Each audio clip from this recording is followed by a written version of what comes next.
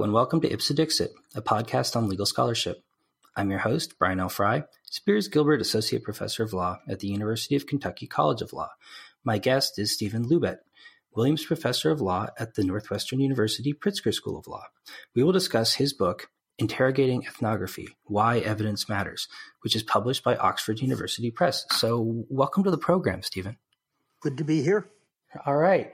So this book, I've been following the release of the book and its reception by the ethnographic community, which I hope we can talk about later. But I really enjoyed reading it and found it kind of a really provocative way of thinking about what it is that ethnographers do and how they do it. But for listeners who might not be familiar with ethnography and sociology, I wonder if you could just briefly kind of explain to people what ethnography is and sort of how it relates to sociology as a broader field. Ethnography sounds as though it's about ethnic groups, and that's the way it began.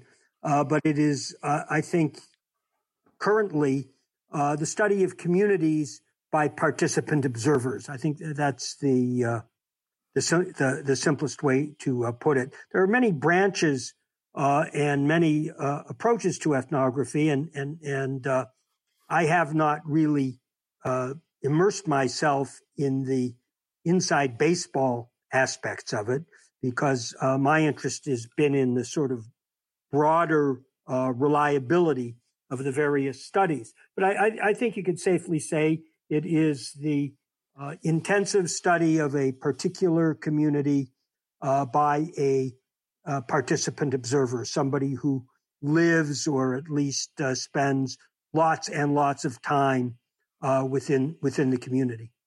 And it can be a physical community, a professional community, or a hobby community. There have been ethnographies of mycologists, mushroom hunters, Little League Baseball on one end of the spectrum, and ethnographies of criminals on the other end, and of hospitals somewhere in between. Okay. So what kinds of evidence do ethnographers gather and use when they're conducting these studies? Well, I think they fall into three categories, although the ethnographers don't really put it this way. One is the first-hand observation, the things that the participant observer actually sees and experiences. The second is information that is provided secondhand from the sources, or they call or informants, they call them, the people who are being studied.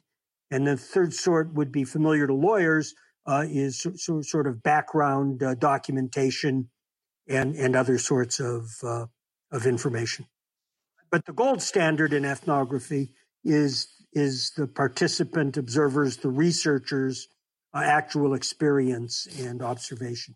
Yeah, so your book is kind of a critical reflection on how ethnographers gather and use evidence. What was it? Could you talk a little bit about what it was that kind of sparked your interest in this topic and in embarking on this project?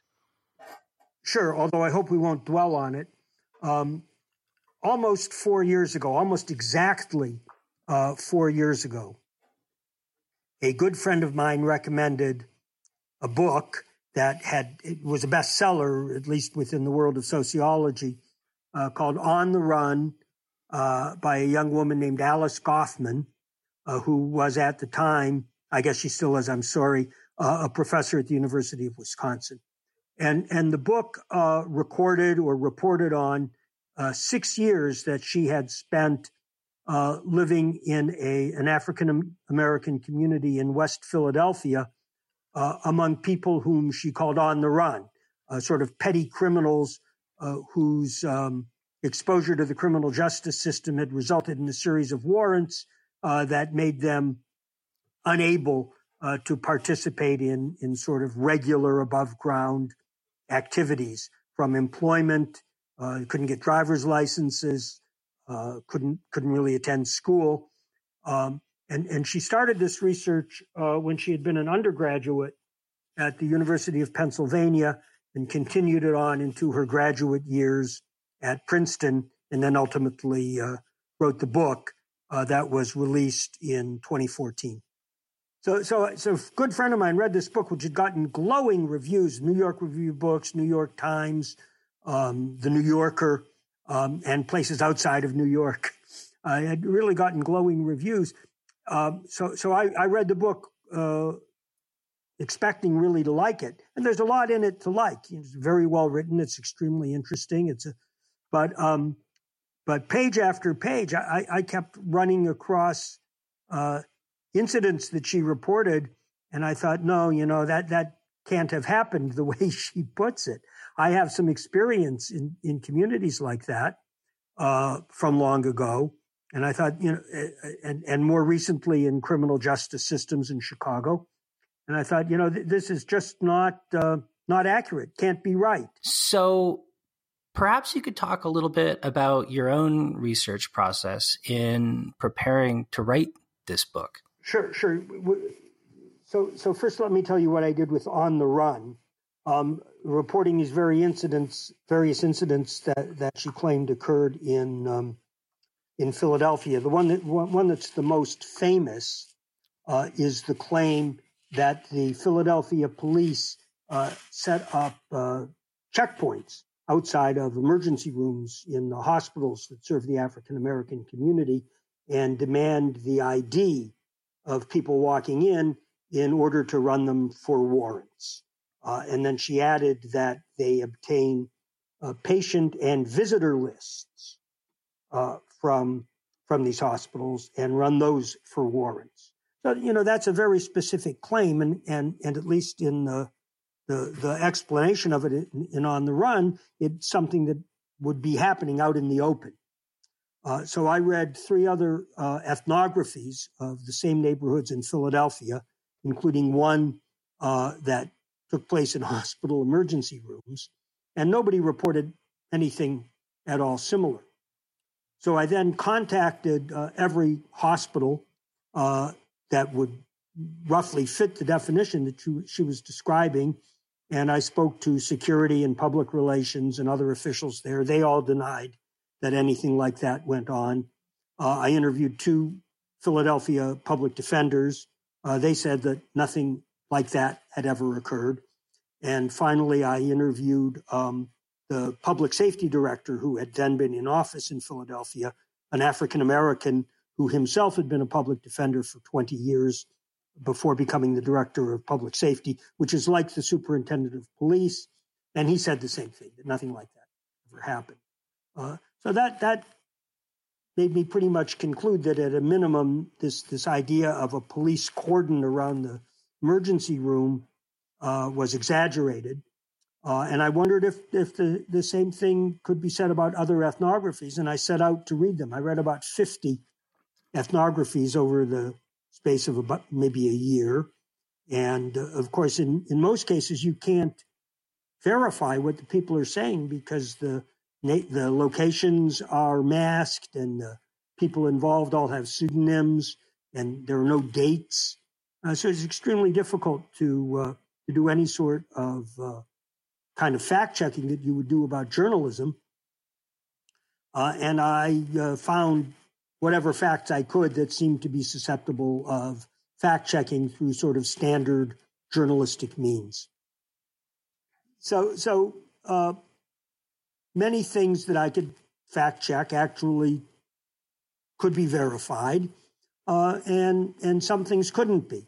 My main finding, though, was that ethnographies did a very poor job of distinguishing between what the ethnographer had actually observed and things they had been told, right? And I thought that is really the minimum requirement for reliability. When I'm reading a book, I would like to know whether this is something the author really saw, in which case I'm pretty much willing to take their word for it, or if it's in terms familiar to lawyers, whether it's hearsay and unverified, in which case I'm going to be more skeptical. Right. So, among other things in your book, you mention Mitchell Denier's concept of an ethnographic trial. How did that inform your research project, if at all? Denier is an extremely highly regarded and famous ethnographer. He's at Princeton. He got his PhD at the University of Chicago, and coincidentally, he did his undergraduate work at Northwestern. But he wrote two really, really highly regarded ethnographies. One is called Slim's Table, about a restaurant in Hyde Park, and the other one is called Sidewalk, and it's about magazine sellers on 6th Avenue in New York. He spent a year on the sidewalk selling magazines. And in an article that he wrote, he recognized that one problem with ethnography is that you only ever get one person's view, right? You only get one side of the story. You only get the ethnographer's reflections or observations. And he suggested that the ethnographers themselves should subject their own work to a sort of cross-examination, that before you publish, you ought to say, what would a cross-examiner ask about my own work? What have I been leaving out? What have I been reporting because it's convenient? And what facts have I omitted because they're inconvenient, as sort of a self-check? And I thought that was an excellent idea, and that I would therefore extend the ethnographic trial and ask the same sorts of questions about the material that I'd read. So in evaluating the sort of epistemic practices of the ethnographic community, you used, I don't know if I call it a metaphor or heuristic of like the difference between malpractice and negligence. And that was helpful for me in kind of understanding what you were getting at. I wonder if you could talk a little bit about that. Yeah, in Denier's article about the ethnographic trial, he said, you should imagine that you are being sued for ethnographic malpractice, or that you might be exposed to ethnographic malpractice, and then see how you would adjust your work to avoid that. I thought that was a mistaken standard because, malpractice is based on the practices within the community. And if every ethnographer was doing the same thing, then it wouldn't be malpractice, no matter how unreliable it might be. So I thought it would be better to substitute the concept of negligence, right, which is based on a reasonable person standard. What would a reasonable person want to see in the way of verification in ethnography? Right. And so that kind of legal distinction that you're describing and that you drew on there seems like sort of something that you were bringing to the entire project. In other words, sort of using concepts drawn from litigation to think about kind of parallel practices in the ethnographic community. So I wonder if you could talk a little bit about how kind of litigation and your experience as a litigator and law professor kind of informed the way that you looked at practices within the ethnographic community and why. I suggested looking at legal standards really pretty much as a metaphor. And this has been, I think, either naively or intentionally misunderstood by a lot of people in the ethnographic community. I don't suggest for a minute that ethnographic monographs should be subjected to legal standards of evidence, but I do suggest that lawyers have spent a lot of time working out ways to evaluate the reliability of data or evidence, and that by analogy or metaphor, it could be useful to ethnographers. Not that they have to adhere to it the same way courts do, but that they ought to be open to the experiences of other professions. I also looked at journalism and history They ought to be open to the experiences of other professions in evaluating the reliability of their own work. One example I alluded to earlier is the hearsay rule. Right? As lawyers know, the hearsay rule applies to statements that are being offered for the truth of the matter asserted, or to make it simpler, that are being offered for their truth value, as opposed to statements that are being offered to show the state of mind or a set of beliefs or fears or hopes of the informant. And I suggested that ethnographers ought to draw the same distinction. Not that they should stop relying on hearsay. Obviously, what they're there to do is to listen to their informants and report what they say.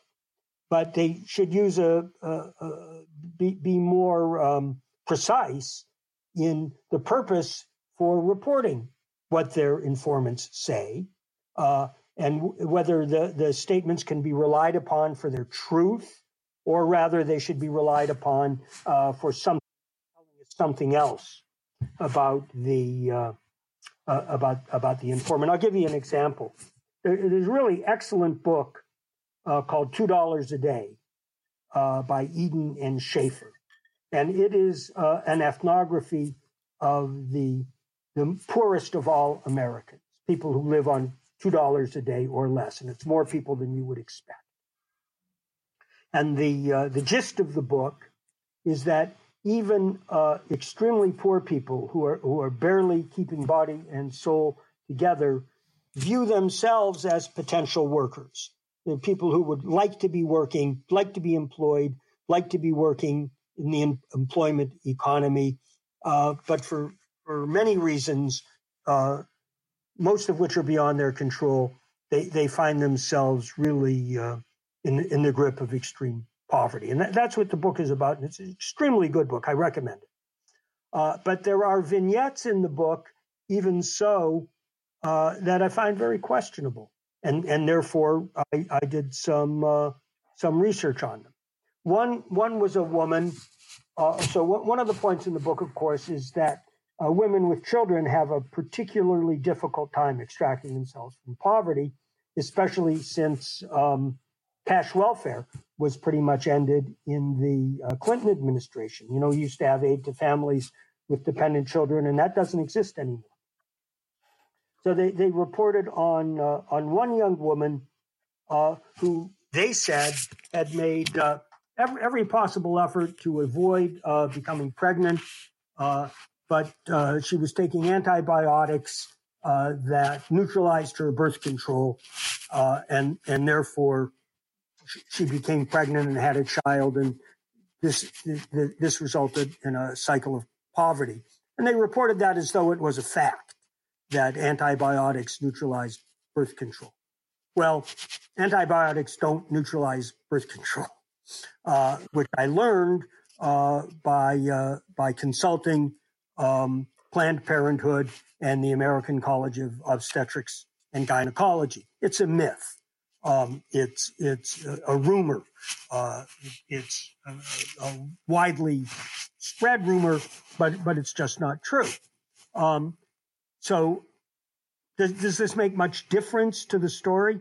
Not really.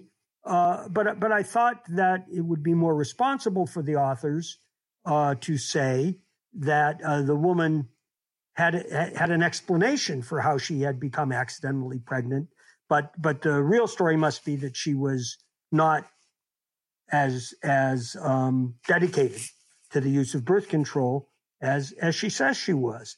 And I thought that would have been a much clearer explanation of the situation. Now, what makes this particularly interesting is that Catherine Eden, the author of this, the co-author of this book, has written two other books about one called Promises I Can Keep, which was about women who had children, unmarried women who had children. And the other one was called Doing the Best I Can, which was about the fathers, unmarried fathers who had children. And in both of those books, she had reported spotty or non-existent use of birth control as the reason that these kids had been conceived and born. Well, that's pretty understandable. But when we get to the book about poverty, suddenly it becomes the consequence of antibiotics rather than irregular use of birth control. And I thought that was pretty interesting. Yeah. So in your book, you also talk quite a bit about the practice of anonymization in ethnography. So I wonder if you could talk about why ethnographers anonymize, why you think that can be a problem, and sort of how to mitigate that problem consistent with the goals of ethnographic research. You have to compare it to journalism, where they don't anonymize except in extreme circumstances where there is a particular reason. In contrast, ethnographers anonymize everything. They anonymize names. They anonymize neighborhoods. They change dates. They change personal characteristics going well beyond anonymization, and they use composites, all of which are prohibited in journalism and seldom used in any kind of nonfiction writing, although that is a technique very common in memoir. Well, why do they do it? One reason is that institutional review boards that approve human subjects research sometimes, often, require anonymization, at least as the default. So ethnographers have taken this default requirement of the institutional review boards and adhered to it and expanded on it, which creates great difficulties if you ever want to try to validate or reproduce the study. If you ever want to try to reproduce the study. So, for example, if a later ethnographer wanted to go back to a community and see if things have changed, well, that's impossible because you don't know the communities where the initial study was conducted. The ethnographers, of course, say that they are ethically required to do this, but I don't think that's true. I think, especially in terms of changing the names of the locales, that's just a tradition that goes back to the early days of ethnography when William White conducted a path-breaking ethnography in the north end of Boston. Everybody knew it was the north end of Boston, but he called it Cornerville. The Linds did an ethnography in Muncie, Indiana, which they called Centerville. I think that's just a conceit, and that should be abandoned completely. As to using real names, I understand why that needs to be anonymized as required by the IRBs, but not always. I think ethnographers would be surprised at how many of their subjects would allow them to use real names. And since they have to get consents anyhow, I think they ought to at least begin by asking, may I use your name? And often enough, the ethnographers who have requested that, including Mitchell Denier, they have been given permission to use real names. And I think more of that ought to happen.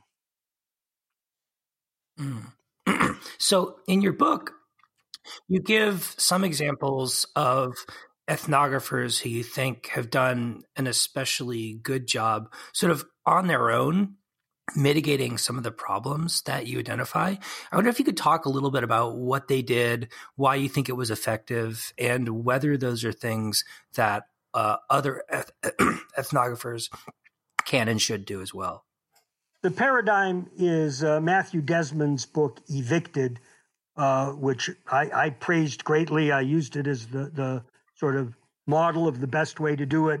And he and I were both validated, he more, when he won the Pulitzer Prize. So I want to say I was praising that book before it won the Pulitzer Prize. He fact-checked the claims of his informants. I mean, as simple as that.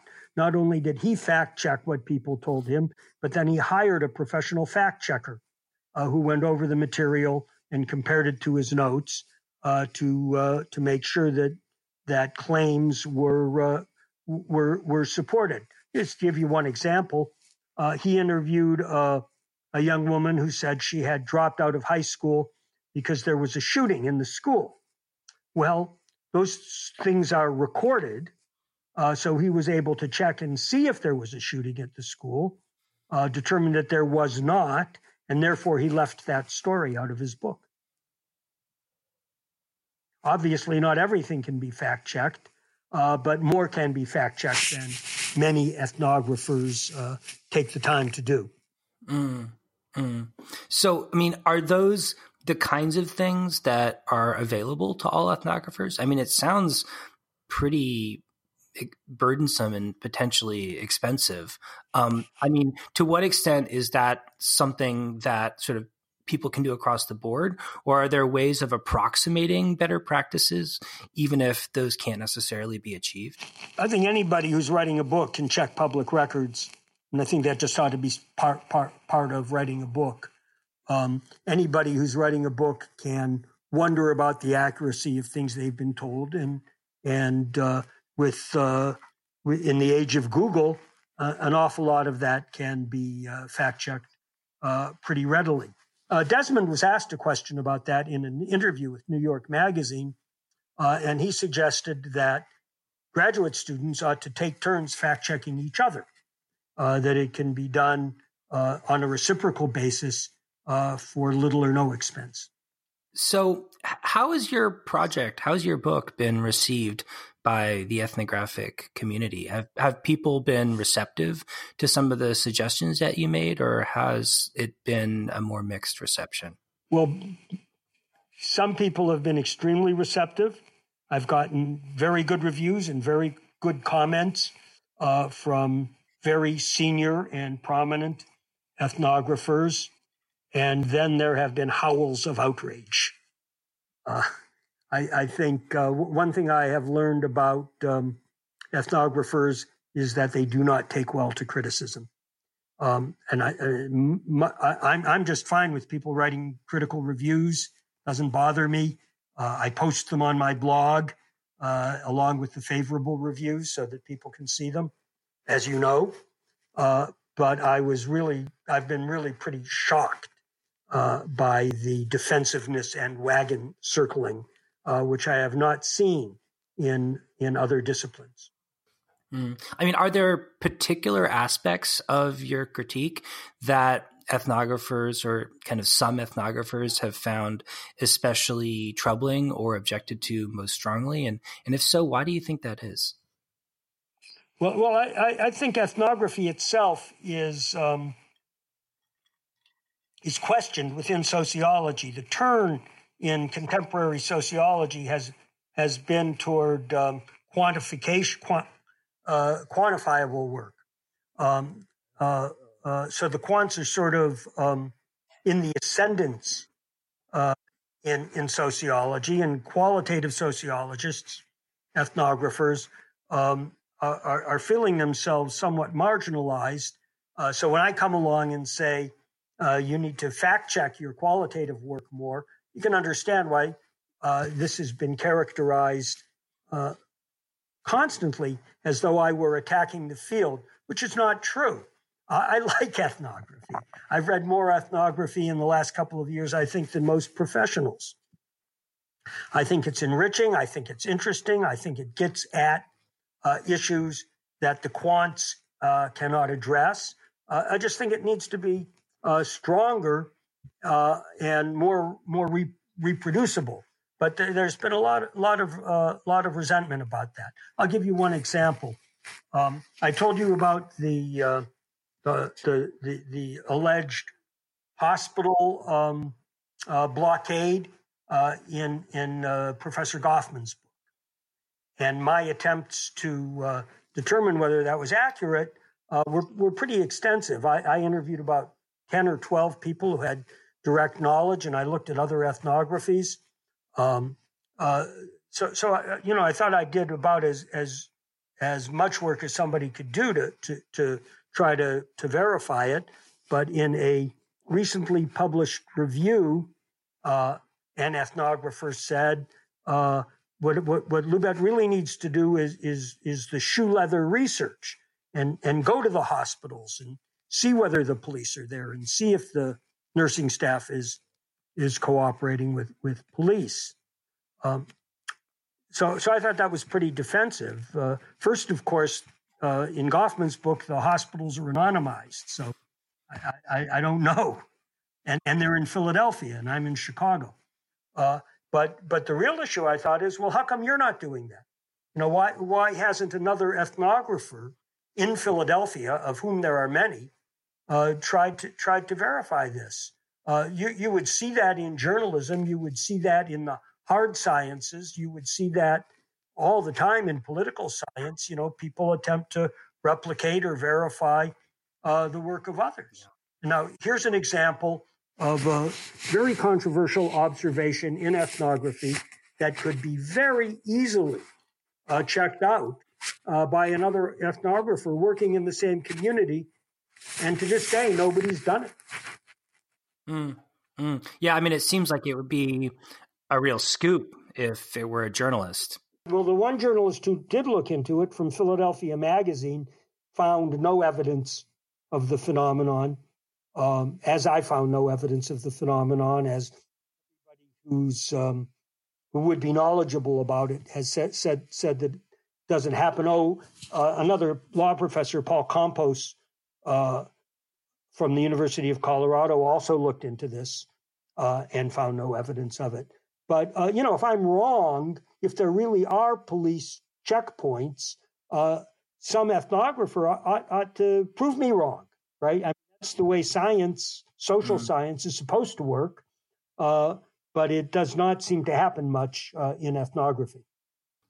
Have there been critical responses from the ethnographic community that you thought were well taken or that changed your mind about some of the positions you took in your book? I would love to see somebody in the ethnographic community reinvestigate and show me wrong. That would be fine with me. It hasn't happened. I'm thinking more kind of broadly in terms of the sort of philosophical or kind of methodological approaches that you talk about in the book. To what extent has the ethnographic community pushed back against any of the assessments or kind of prescriptions that you suggest? And to the extent they have, did you find any of that convincing? Well, they've pushed back a lot. The typical response when I have reinvestigated something and questioned its validity has been to say, well, I can imagine that could be true, which I think is a rather invalid way of looking at the world. I think the burden of proof, to put it in lawyers' terms, is on the person who makes the affirmative assertion. And I can imagine it, I think, is an extremely weak way of evaluating evidence in social science. I think it would be fine if we were looking at oral history or memoir or fiction. The ability to imagine a state of affairs is a fine way of evaluating that sort of writing. But in social science, I would expect to see more, and I've been very disappointed, actually, that ethnographers have not seen the problem with imagining that something is true. So it seems like your book has provoked or maybe illuminated a kind of schism within the ethnographic community. I wonder, in closing, if you could reflect on whether you anticipate or see the beginnings of sort of efforts toward reform of epistemic practices. I think there is a movement in ethnography to greater validation and more fact-checking and clearer distinction between what has been seen and what has been heard. I hesitate to claim credit for it, but the timing suggests that I have caused people to rethink the way they're presenting their material. Here and there, someone says, "Well, I don't like what Loubet does. I don't think law tells us anything about ethnography, but we should fact check more." So I'm happy with that. It's fine with me to have stirred that discussion, and I hope it continues. Excellent. Well, Steve, thanks so much for coming on the program. This is a really fascinating conversation. And I got to say, I really thought your book was fantastic. Great. Thank you.